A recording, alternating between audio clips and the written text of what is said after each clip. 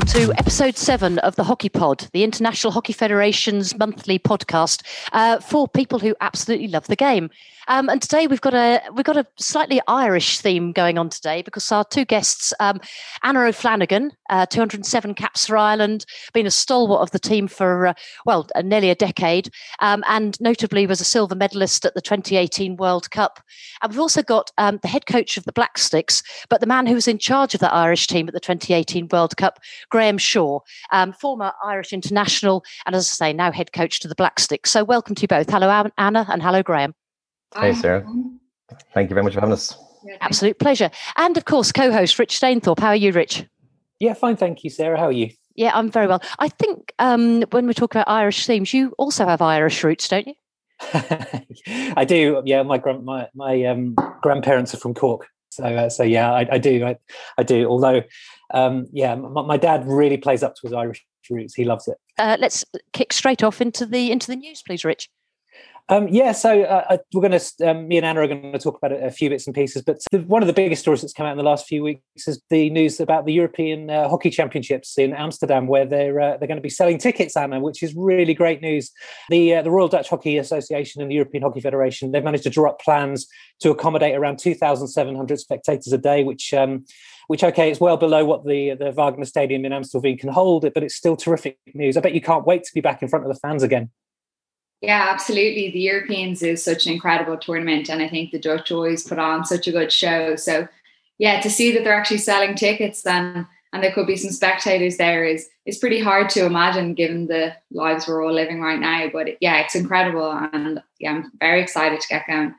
All our parents are hoping that they might see some hockey this summer, but I don't know if they'll get over it, but they're pretty chuffed.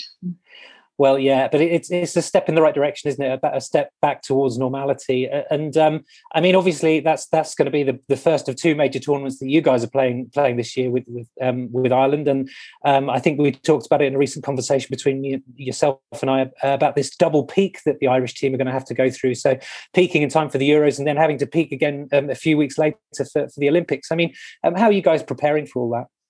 Yeah, that's certainly a challenge, and I think Graham will remember. 2017, we had a similar situation where we had a World Cup qualifier in Joburg and then had a Europeans a couple of weeks later, and it's definitely a big challenge. So we're trying to take, the lessons that we learned from that summer and try to bring them into this summer. And I think, yeah, it's difficult as well with the heat in Tokyo, and we're not getting much heat in Ireland. I think it's about 10 degrees today. So yeah, that's certainly a challenge, But look, we just have to do what we can. And we've been so long without international hockey that we're not going to complain about now having to double peak. We're just going to get on with it and do what we can in the circumstances. And well, going back to that European competition, if anyone is listening, probably within the Netherlands area who's looking for tickets, go to the eurohockey.org and you can find out all the information about how to purchase tickets. And that'll wrap up the first part of the news, Sarah. Cool. Do we have a question now for our listeners? When was the last time New Zealand and Ireland played? And that was in an internationally recognised competition. But and also there's a bonus point there as well. I say a point because people don't really get points. But if anyone can also tell us what the score was in that game, that would be great as well.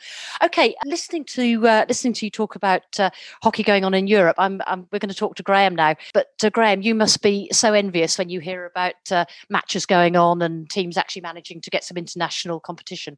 Yeah, very much so. I mean, it's pretty cool that at home they're going to get an opportunity to host that event. And as Anna says, the Europeans is just an outstanding tournament to play and a very competitive tournament as well. So, yeah, very jealous. Yeah, it's a bit challenging for us at the moment. We haven't played a game since the end of February or 1st of March, I think it was last year, where we played Argentina down here in the Pro League. So we've had a 16, 17 months now without a game. And that's very challenging considering when you're watching a lot of other nations playing around the world and preparing, in obviously very difficult circumstances, but at least they're getting to play a few games and test what they're training on a week-to-week basis. So, that's what we're certainly craving right now. Yeah, I can imagine. How have you managed to maintain any form of momentum with the national team? I mean, you were talking to me before the show about the fact that there was a natural break, but then that natural break has just been extended and extended. So maintaining momentum must be so difficult for you. Yeah, it's been a real challenge. I mean, we woke up in March last year, where we went into the lockdown like everyone else in the world for that period of time. We came out of that lockdown around the end of May, June, but the national program didn't get back together till January this year. So we've had a kind of a 9 months apart as a team. We have been training within performance networks that we've set up around the country, but not based in around the performance network, has been able to train kind of in small bubbles. But yeah, to kind of get together as a team and train together week in, week out has been a real challenge. And that really only started again in January. We have had a few tournaments where we've introduced this year. So we introduced the Premier Hockey League, which was put together 4 different regions of New Zealand. And we played that at the end of November, December, where we selected the squad effectively for the 2021 campaign. And then just recently we reintroduced the North versus South, which was hadn't been played in many years. So that was a real opportunity again for our athletes to I suppose test themselves, where they're sitting right now and put themselves under a little bit of pressure where it was TV involved, and we were based together in a camp for the first time in, as I said, 15 months. So that was a fantastic opportunity for the players to play in that recently. Yeah, I mean, one of the things that sort of come out of this entire thing is just how much coaches and players have needed to use new methods of staying in touch with each other. And obviously Zoom is one of those things. But for you, you're a relatively new coach coming into the squad as well, weren't you? So it must be very, with the best will in the world, a Zoom conversation or just talking to a few people in bubbles isn't the same as having that team interaction. So how have you sort of continued to build relationships with the players, even though you're not seeing them and not talking to them? Yeah, I mean, that's been a real challenge as well. I mean, I took over the role and we started in May 2019. We did a 3.5 month run together where we qualified then for Tokyo in the beginning of September that year. But then the program broke for a 2 month period where we then came back together and trained again for about an 8 week period before we went into those pro league games in February 2019. So, I mean, you're trying to get to know the squad, and obviously coming from the team that I had coached in Ireland before, I knew that group of players, for some of them since they were kids, and some of them, I've obviously been coaching, been involved with them for 5-6 years. So and you spend a hell of a lot of time together. Well, this was a different challenge, and you're trying to get to know people online, or you're trying to get to know people over the phone. Or using the opportunity, the players that are living quite near you, to try catch up with them. So it's been a real challenge and difficult to kind of build an environment that we can set ourselves up nicely for Tokyo. But we've worked really, really hard on that since returning in January. And we're based here in Auckland now, training together. We train together 4 to 5 times a week, 4 to 5 sessions a week. So I've definitely been probably taking them out for coffees and keeping them away from their day jobs on a daily basis, just to try to build those relationships, get to know each other more as people and not just as a coach versus athlete kind of thing. So we're working hard on it, but it's certainly been a challenge. Yeah, they're getting to know you now. Anna, how's it been for you, sort of, maintaining a sense of cohesion with your teammates and your coach throughout the period? I know you've sort of been luckier than New Zealand in that you have been able to get together a bit more, but it's still been tricky, right? Yeah, definitely. So we had a similar break in March last year. We were due to go to South Africa, and at the last minute then that trip was called off and we went into lockdown and there was a break there. And I think we broke then until maybe the end of July or August, but then we were able to get back training together. Obviously, the rules around it were very strict and it wasn't what we were used to. But we've been lucky that we've been training together since July of last year. So, yeah, the cohesion thing is definitely difficult, and we don't have the same opportunities to go for coffee. I think coffee places are still pretty closed here. So, we're actually not really able to do a whole lot as a squad together. But we've been lucky to travel a few times this year, had a couple of camps together where, we test and we have certain bubbles. So that's been, really great in getting that group dynamic back together and getting us focused for this year. Going back to Graham, you obviously moved to New Zealand, which is as we know, the other side of the world from Ireland. It must have also been tricky from a personal point of view to, immerse yourself into a culture when the country was in a form of lockdown. But there's also been positives, because I'm guessing you spent more time with your family. So can you just talk a little bit about personally how you've been in the last few months?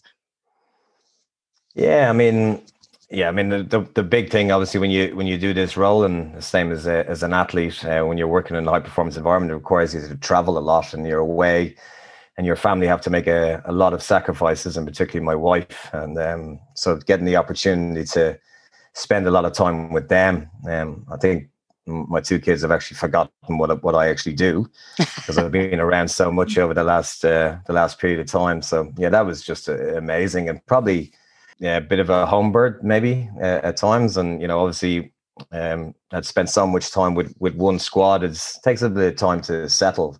And so when we got that opportunity just to spend a lot of time as a family and kind of just explore our area where we're living, and do many different things. We live really right beside the beach. Again, where I'm from in Dublin is not near a beach, and it's a very different lifestyle, and living in kind of a beach town. And we do a lot of kayaking and paddle boarding and things like that. So it's just been a very, very different lifestyle. So getting that opportunity just to spend that quality time together, explore kind of what's around our local area, and do things that we probably just had never done as a family has been a real benefit through lockdown. That's been the bonus. And the other thing, of course, is domestic hockey. As you said earlier, there've been events going on. There's been sort of North versus South and the Premier League.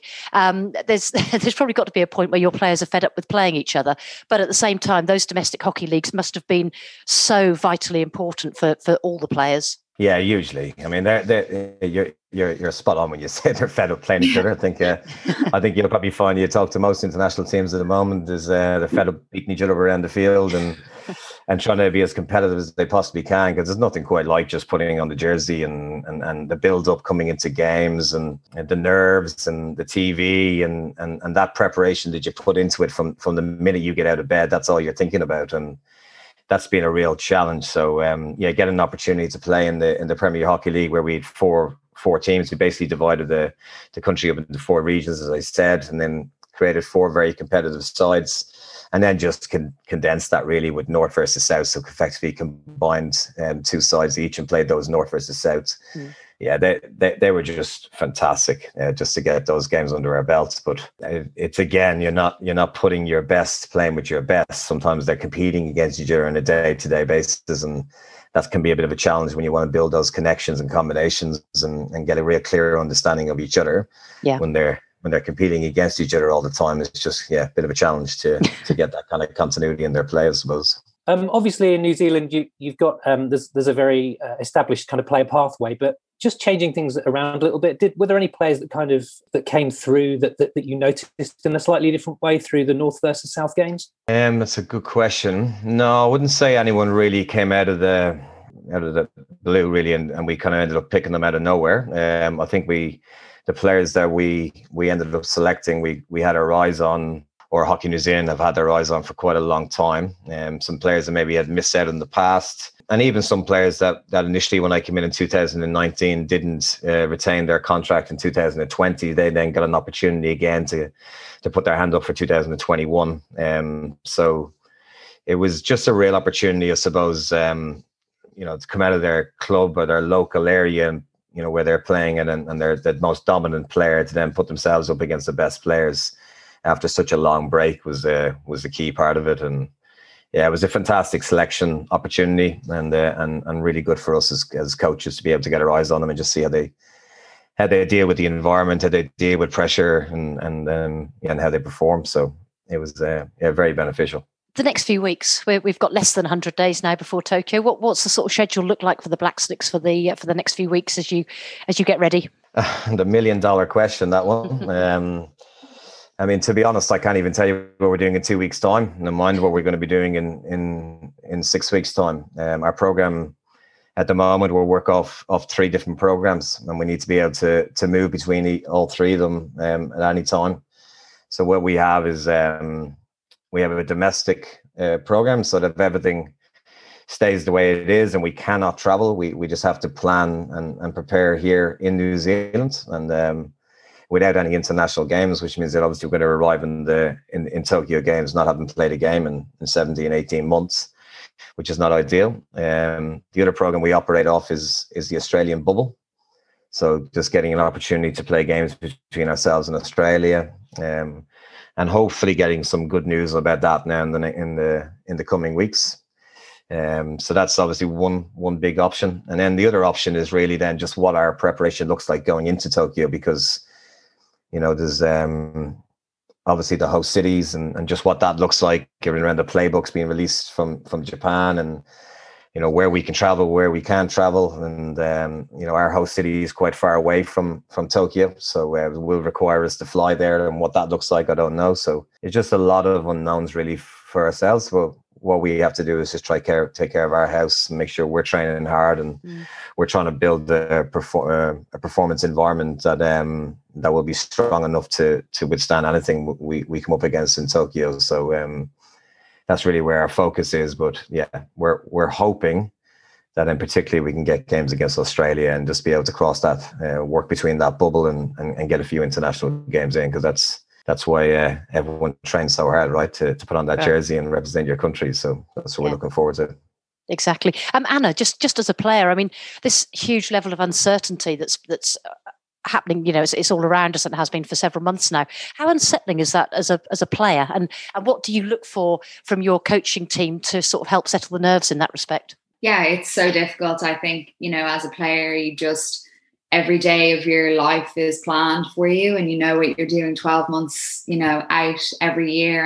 And this year, you know, as Graham says, you don't know what you're doing in 2 weeks, or the plan that you have in 2 weeks could be totally different. And that is so unsettling, and that level of uncertainty is difficult. It's a real challenge. And, you know, I think it's taught us all that we need to adapt quickly, and, you know, we can't just dwell on things that have happened. You just have to move on. And I think for me, it's just controlling what I can every day. You know, I can't control what happens outside with COVID, but I can control how I train and what I put into it. And I think, you know, from a coach's point of view, I totally understand how difficult it is. And it doesn't mean we're not, you know, pushing our coaches for as much information as physically possible and want more and more all the time. And they're not really able to give it to us. And I get that completely. But just when you're trying to plan your life, it is difficult. But look, we just have to control every day and see how things go and hope for the best in that regard. And do you think it's made you different as a player?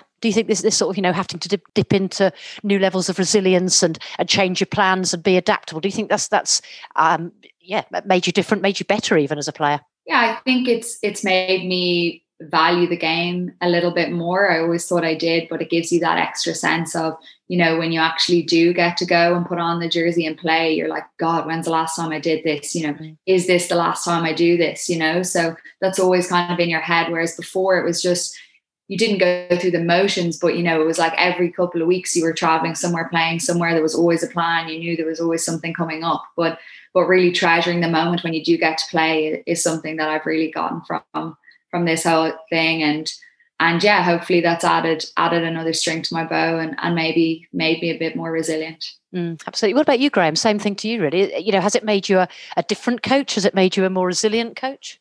Well, it's a pretty difficult question to answer when you haven't coached in a game in such a long period of time. And, you know, because ultimately, you know, you can create as many training sessions and have your style of play you want to implement and encourage your players to play, and you try to create an environment that is player driven.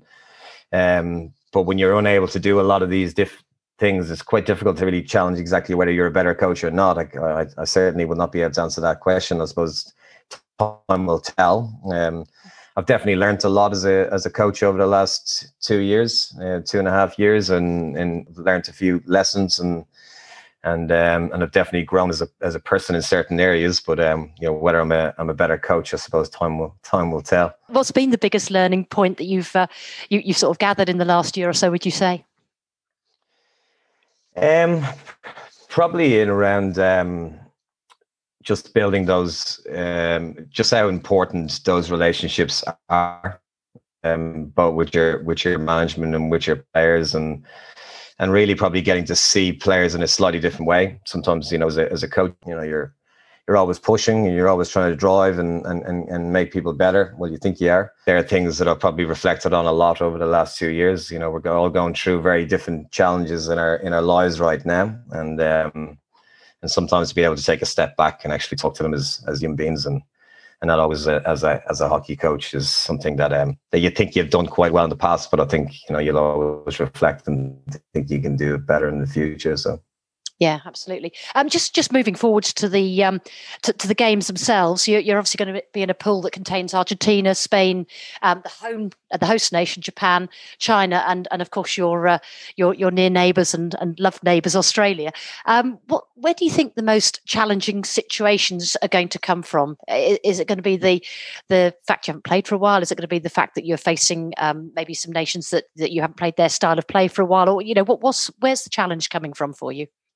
Well, I think it's probably a combination of a lot of many different things. There's a natural, as you've mentioned, not having played a game in such a long time. It's difficult to see exactly how you're tracking and how well you're training and how strong your environment is. I think that's always going to be a concern and worry with the preparation that we're having.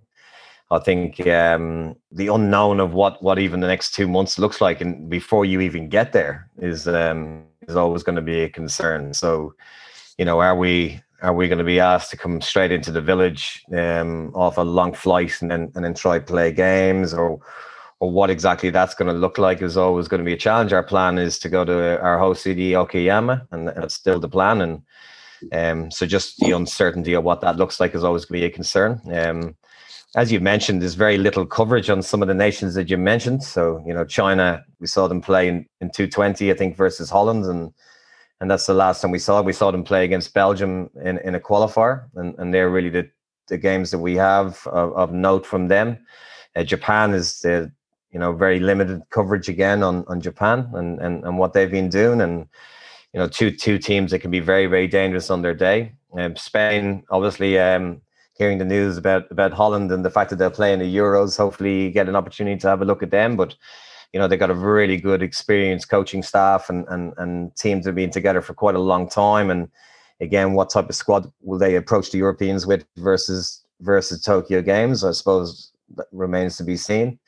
And then obviously Argentina and Australia, they're two teams that we have played recently and we do know quite well. There's been a lot of changes in Australia. And again, we hopefully get a look at them in the bubble in the next few months. And then Argentina obviously is the most recent game we've played. But again, it was maybe not necessarily their full side. And again, a very experienced coach down there that you just don't know what they're going to turn up in Tokyo with. So I think you're looking at 5 very different challenges, 5 very different styles of play.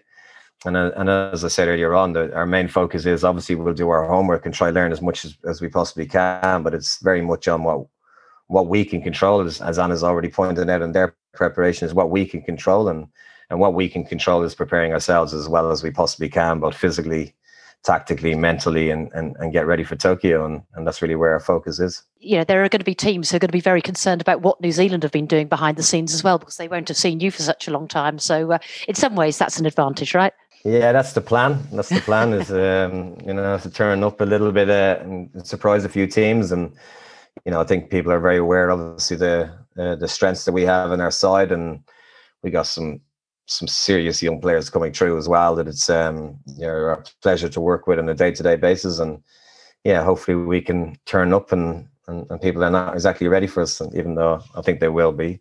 I think everyone will be ready for everyone. And I think that's what we have to expect. Yeah, I think, whatever happens, it's going to be a really exciting event. And, I wish you all the best in all your preparations up to and including being in Tokyo at the Olympics. And I'm going to hand back to Rich now. So, yes, the International Olympic Committee's Believe in Sport campaign, which it seeks to kind of raise awareness around the integrity of sporting competition. This is something that's it's a bit of a hot topic at the moment.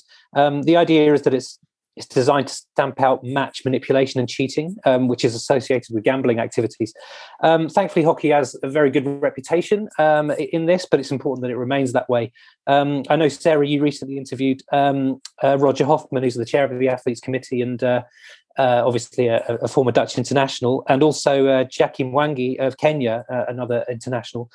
You spoke to those guys about the importance of this particular area. So I was going to ask Anna about how important it is for athletes to be aware of the potential issues regarding kind of sports betting and integrity. Yeah, I think, we always need to do what we can to keep everything as fair as possible and, avoid any sort of situations where things can get a bit messy. I think, playing for Ireland, we just always want to win games. So the thought for me that people are manipulating games is a bit mad, but, we just go out every day to try and win, which is sometimes even to our detriment. So, I think for the players themselves, it's probably not a massive, concern in our heads, but we're aware that the whole thing needs to be kept, in people's minds as such, and to keep things as fair as possible. Can I just dive? Sorry, Rich. I was just going to dive in there and say it's a point that Roger Hoffman brought up. Actually, that very point.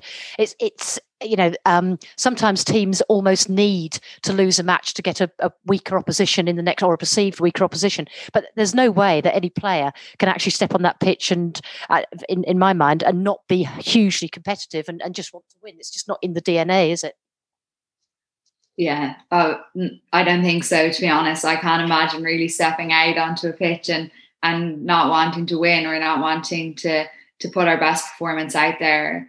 There obviously have been examples of that in the past, and that's why, news like this does come out and initiatives like this are introduced. But as I said, that Irish DNA, certainly with the competitiveness we have, I'm not sure it's a big thing in our country, but, it is something to keep in mind, and especially with tournaments, the way formats go, where everyone gets quarterfinal, and maybe, where you come in the pool hasn't mattered in the past. So yeah, it's important to keep things in people's heads and to have initiatives in place to combat things if necessary.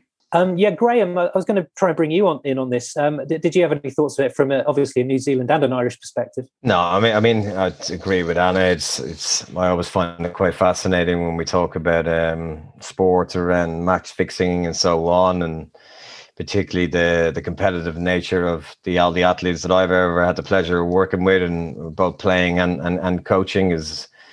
People want to go out and win hockey games, and that's what they train every single day for. But as I think it's important that it's highlighted, it has happened various different situations with various different sports over many years, and it's not a good thing for our sport, and particularly not a good thing to encourage young people to come into our sport and many other sports. So it's important that it's highlighted. It's important that it's spoken about, but. Luckily for us, I don't think it's the case in our sports, and I hope it's not for years to come. Well, in terms of other news, obviously May is quite a busy month in terms of Pro League. I mean, there's been a lot of cancellations, but there is still some Hockey Pro League matches that are going to take place this month. A lot of the teams are kind of building up towards the Euros. I was going to ask Anna, do you think that those teams that are lucky enough to play the Pro League are going to have a little bit of an advantage going into the Euros if they've had that match practice? Yeah, I think, games are so few and far between now that any team that gets a few games in is going to have a slight edge. But, as we've said, we've been lucky to play a few games ourselves, and we're still playing inter-squad games every week as well. So, we'll just prepare as best we can. And I think, if anything, this period has evened out the playing field a lot, and you won't really know what results are going to come over the next few months. So I think it's going to make things very exciting, and an odd game here or there might make a whole lot of difference really going into those major tournaments. So, yeah, and as well with the Europeans so close to Olympics, you don't know, as Graham's kind of said, what teams are going to show up and what teams they're going to bring in advance of an Olympics. So yeah, it will be very interesting, but I don't think there'll be much of a competitive edge from teams that have played a couple of games.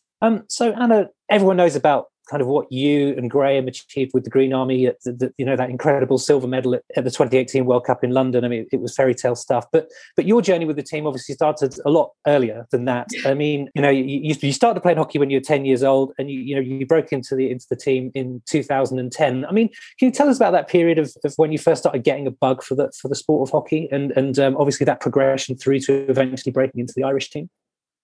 Yeah, I think I played a lot of different sports growing up, just, you know, around outside my house, you know, with neighbours, whatever. And I think, yeah, my first real exposure to hockey was actually playing with some of the boys in my class. I was taken down by one of their parents to a boys hockey club, and I played on that team for a couple of years. And I think that really had a big impact on how I play the game, and you know, really gave me a love for it at first. And then when I went into secondary school, and I obviously then started playing more with the women's club, and I joined Hermes then, which was a really great club in Ireland at the time, and with a lot of ex-internationals on the team. And I think, you know, they were so inspiring, and they really pushed me to get better, but they believed in me at the same time. So it was a really nice environment where it was extremely competitive, and they continuously pushed me to get better. But then they also, you know, gave me the confidence that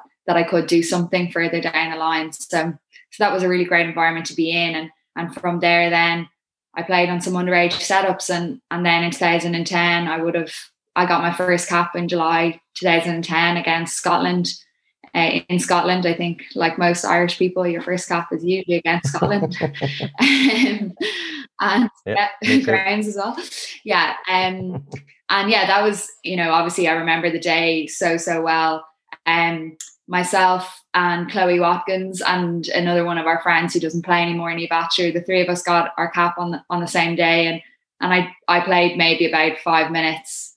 Didn't play a whole lot, definitely ran up and down, not touching the ball. But yeah, it was a really memorable experience, and to still be playing with some of those girls today is really special. How many of those girls that were there on your debut was still part of the team when it came to 2018? Well, Chloe Watkins was there that day, Megan Fraser, Nikki Daly, Lizzie Colvin, Shirley McKay, Nikki Evans.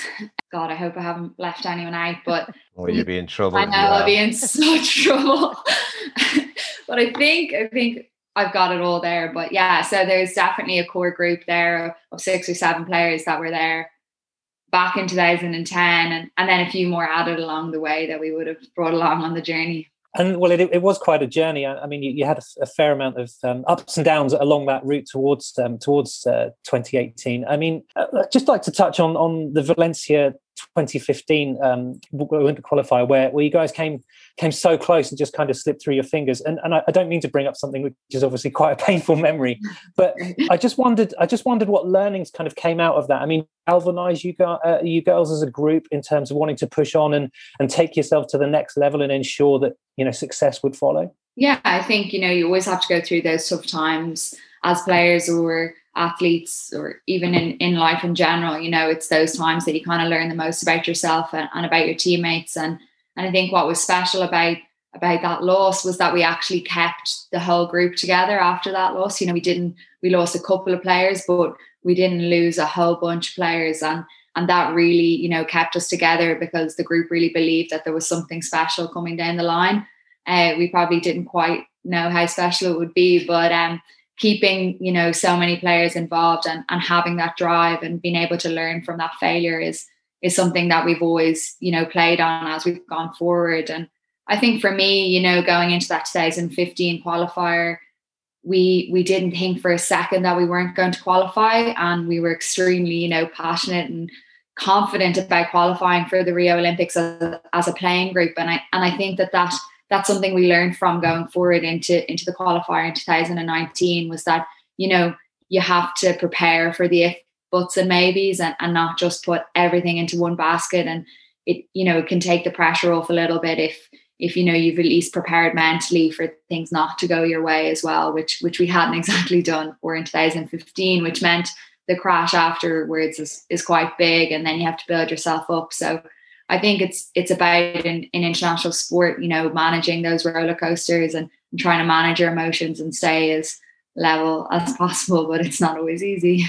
Well, no, I understand. I was just going to bring in Graham on that point. I was assistant coach from 2013 till 2015. So I would have been assistant coach to Darren Smith during that period. So I've experienced and shared that real hurt, not missing out on that Rio Olympic Games. So yeah, that was pretty dark time, I think, for all of us during that period, as Anna's already mentioned. What measures were taken to kind of rebuild the group? I mean, clearly they'd proven that the talent was there, and I mean, but you'd have to have rebuilt the kind of mentality, I guess, to push them on, and obviously it did come. So, what kind of measures were taken? I remember it pretty clearly, actually. So I remember the following. We actually had a European B. It's incredible, actually, when you even think about it. We did an incredible European B competition 3 weeks after missing out on that Rio Olympic Games. So we had to go to the Czech Republic and get ourselves back into A division. So post that, we had a few training sessions at the end of the year in 2015, but we came together in 2016. We actually returned to Valencia. So we made a decision as I'm going to say as a staff. There was only 2 of us left at that stage. There was only 2 of us made that decision. So myself and Arlene Boyles at the time made a decision to go back to Valencia, exactly where we had missed out. And I remember we hadn't debriefed that final game against China. We hadn't gone near that game or talked about that game from a video point of view or taken any learnings from it. So it was one of the first things we did down in Valencia was re-watch the shootout, re-watched the penalty corners and talked about it. There was a lot of emotion in the room. I remember it really, really clearly, and it was a really difficult thing to do, but I think it was very important for us to try to take as much learning from as possible. So we found ourselves in that situation again, what we were going to do and how we were going to approach it. And we certainly took a lot of learnings from it. And from then, just confidence was growing. And like, I know a lot of people are really surprised about the World Cup. And of course, as Anna's already alluded to, like, of course, we're shocked to make a World Cup final, but we weren't surprised that we got out of the pool the way we did. And we genuinely, once we hit the quarterfinal, I firmly believed, and I think the team believed this team was going to go all the way or have a real crack at going all the way to the final. It's just the way it all kind of fell. We ended up playing 2 sides that we knew quite well. And as I said, when we came into that 2016, we'd actually played a few teams going into Rio and beat them down here, actually in New Zealand, funny enough, down in Hawke's Bay down in New Zealand, which was a real start. I think Anna might agree, is a real start of that rebuild where we, actually were able to look at each other in the eye and firmly believe we can mix it with the best in the world here. And it just wasn't our time in Rio, and we'll get our time again. And we weren't obviously expecting it maybe to happen 2 years later, but there was definitely a sense of, we're good enough here, and we're going to keep growing and get better and better. So the next major competition, we will be a real force. So that kind of really started on that January 2016 and went into that Hawke's Bay tournament just before Rio, and then continued obviously then for the next few years. Well, yeah, I mean, it was a terrific period for both of you. I mean, do you guys miss each other? Graham, do you miss me? I don't think Anna would miss me. Yeah, I mean, if I'm being really honest, I fell in love with that Irish team. I fell in love with them big time. And when you have to depart, it's like 22 breakups in one go. It's no good, not a good feeling, and it takes a long time to genuinely move on. So yeah, I mean, I fell in love with that team, and we had a lot of ups and downs, and we had some really, really great times and some great memories, but we had some really difficult times as well. And I think that was what probably carried us when we did come together for the first time playing in a major competition together in that World Cup. We were there to enjoy it. We were there to leave absolutely everything on the field. And, the girls just did such a fantastic job in how they carried themselves all the way through that tournament and how they dealt with the pressure. And, we're obviously still disappointed about the final, but we'll maybe ignore that and remember the good times. And so no, it was an amazing time in our lives and something that I'll treasure and remember for the rest of my life. It would make it quite difficult if you guys met each other in the crossover stages at the Olympics, right? Yeah, that would be certainly an interesting one. I think both coaches would know the other team absolutely inside out and know exactly what we can do, but we'll cross those bridges when we get to it and see what happens. Anna, my final question to you. You've played over 200 games now. You scored more goals than anyone else in the history of the Irish women's team. When you take into consideration all of the incredible experiences over the last few years, World Cup silver, Olympic qualification, etc., when you played your first international match 11 years ago now against Scotland, could you have imagined that you'd have achieved so much? I think when I was very young, I set out to play hockey for Ireland, and that was all I wanted to do, was to play for Ireland. But I think then once I came into the setup and I knew that an Olympics was possible with this group at some point over my career, that was just what my focus was. And I think, getting your first cap for Ireland, you don't necessarily see what's coming down the line. But I think for me, from day one, it was just about competing in Olympic Games. And I mightn't have necessarily seen all the ups and downs, but I wanted to go to major tournaments and compete. And I wanted to put, my best foot forward. And I also wanted to help drive the team forward and be the best player that I could be and be a real threat in world hockey. So I can't say that I would have seen everything that's happened, but it's something, you strive for as a player, and you don't just say, I want to play hockey for Ireland. Maybe that was my dream when I was 7, but the minute I got into that setup, it was, I want to compete at the major tournaments. I want to play in those finals. I want to win World Cup, Olympic medals, and I want to do it with the group that I'm with right now and all my good friends. So yeah, like it's been certainly a period of ups and downs, but I think for me, it's just about striving forward and pushing myself to the best, to be the best that I can.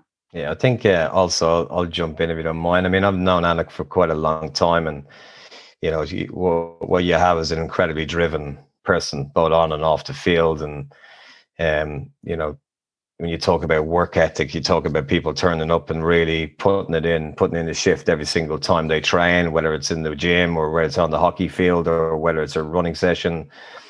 Or just contributing to a video session. You got somebody who's going to give it 100% every single time. And I think what Anna's done in her career, to be honest, hasn't really surprised me. I think, from a very young age, you could see somebody that was going to push hard and do whatever it takes to get to the very, very highest level. So that's fantastic. And it's lovely to hear the mutual respect between you both. Anna, have you got any sort of, words of praise for Graham as a coach?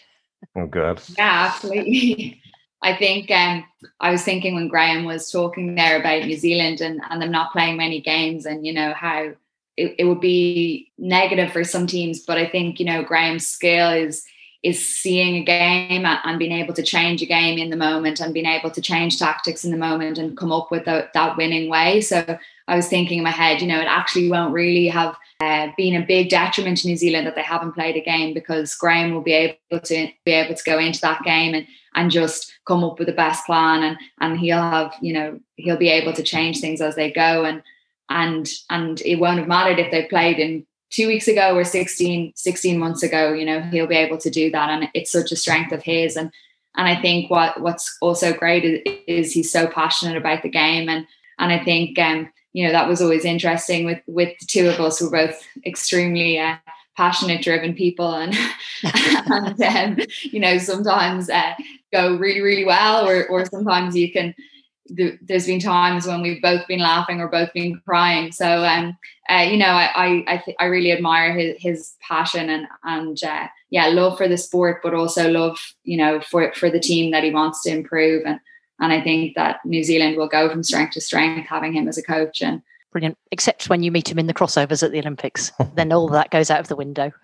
Yeah, then you'll see fire be fire. Yeah, brilliant. I've just got one last point to bring up with you both, really, before we bring things to a close. You'll have seen recently in the news on the FIH website and on Watch Hockey about the increased interest and excitement around the Hockey Fives, and the fact there's going to be a tournament taking place in Lausanne with 5 men's and 5 women's nations. Juggins. I just wanted to very quickly get your thoughts on Hockey Fives as a format of the game, and the sort of the advantages that you feel it brings, particularly to nations for whom perhaps full-scale hockey at the moment isn't always a possibility. Come to you first, Anna, just on your thoughts on the Hockey Fives version of the game. Yeah, it's certainly an interesting format, and something I don't know how it'll go, and it's good, obviously, as a complement to the 11-a-side game, and something that can work alongside it or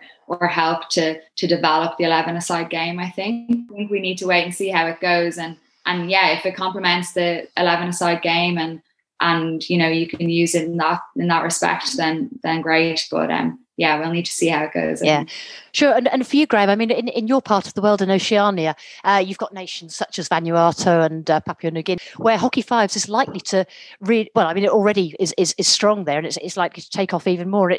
What are your thoughts on the opportunities it gives to players in those sorts of in those countries, in those regions of the world? I think any kind of introduction of a new format or so on that's going to bring more people into our sport, and particularly in countries maybe that are not as a privileged position to be able to create 11-a-side and so on, is welcome. So I think we're a sport, a very family orientated sport that welcome new people in with open arms. So if it's going to get more people in playing the sports, and particularly in those countries that you're referring to, I mean, I'm all for it. I mean, I quite enjoy 5-a-side in training games and so on. But I suppose where the concern is for us, anyone involved in 11-a-side, is that we don't want it being replaced. And I think that's obviously where the concern lies.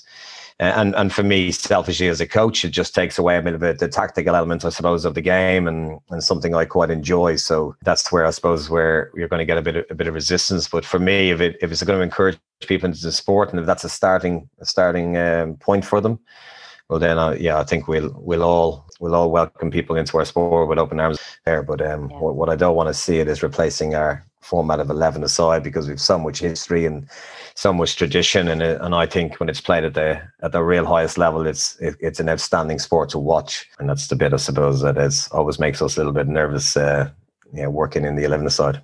Yeah, I mean, the thing is, it's going to be a great exhibition of the game, showing people how exciting, how fast hockey can be. But as you say, it's a complement. It's another strand to the sport, and the two can exist perfectly happily side by side, which is great. The more visibility, the better.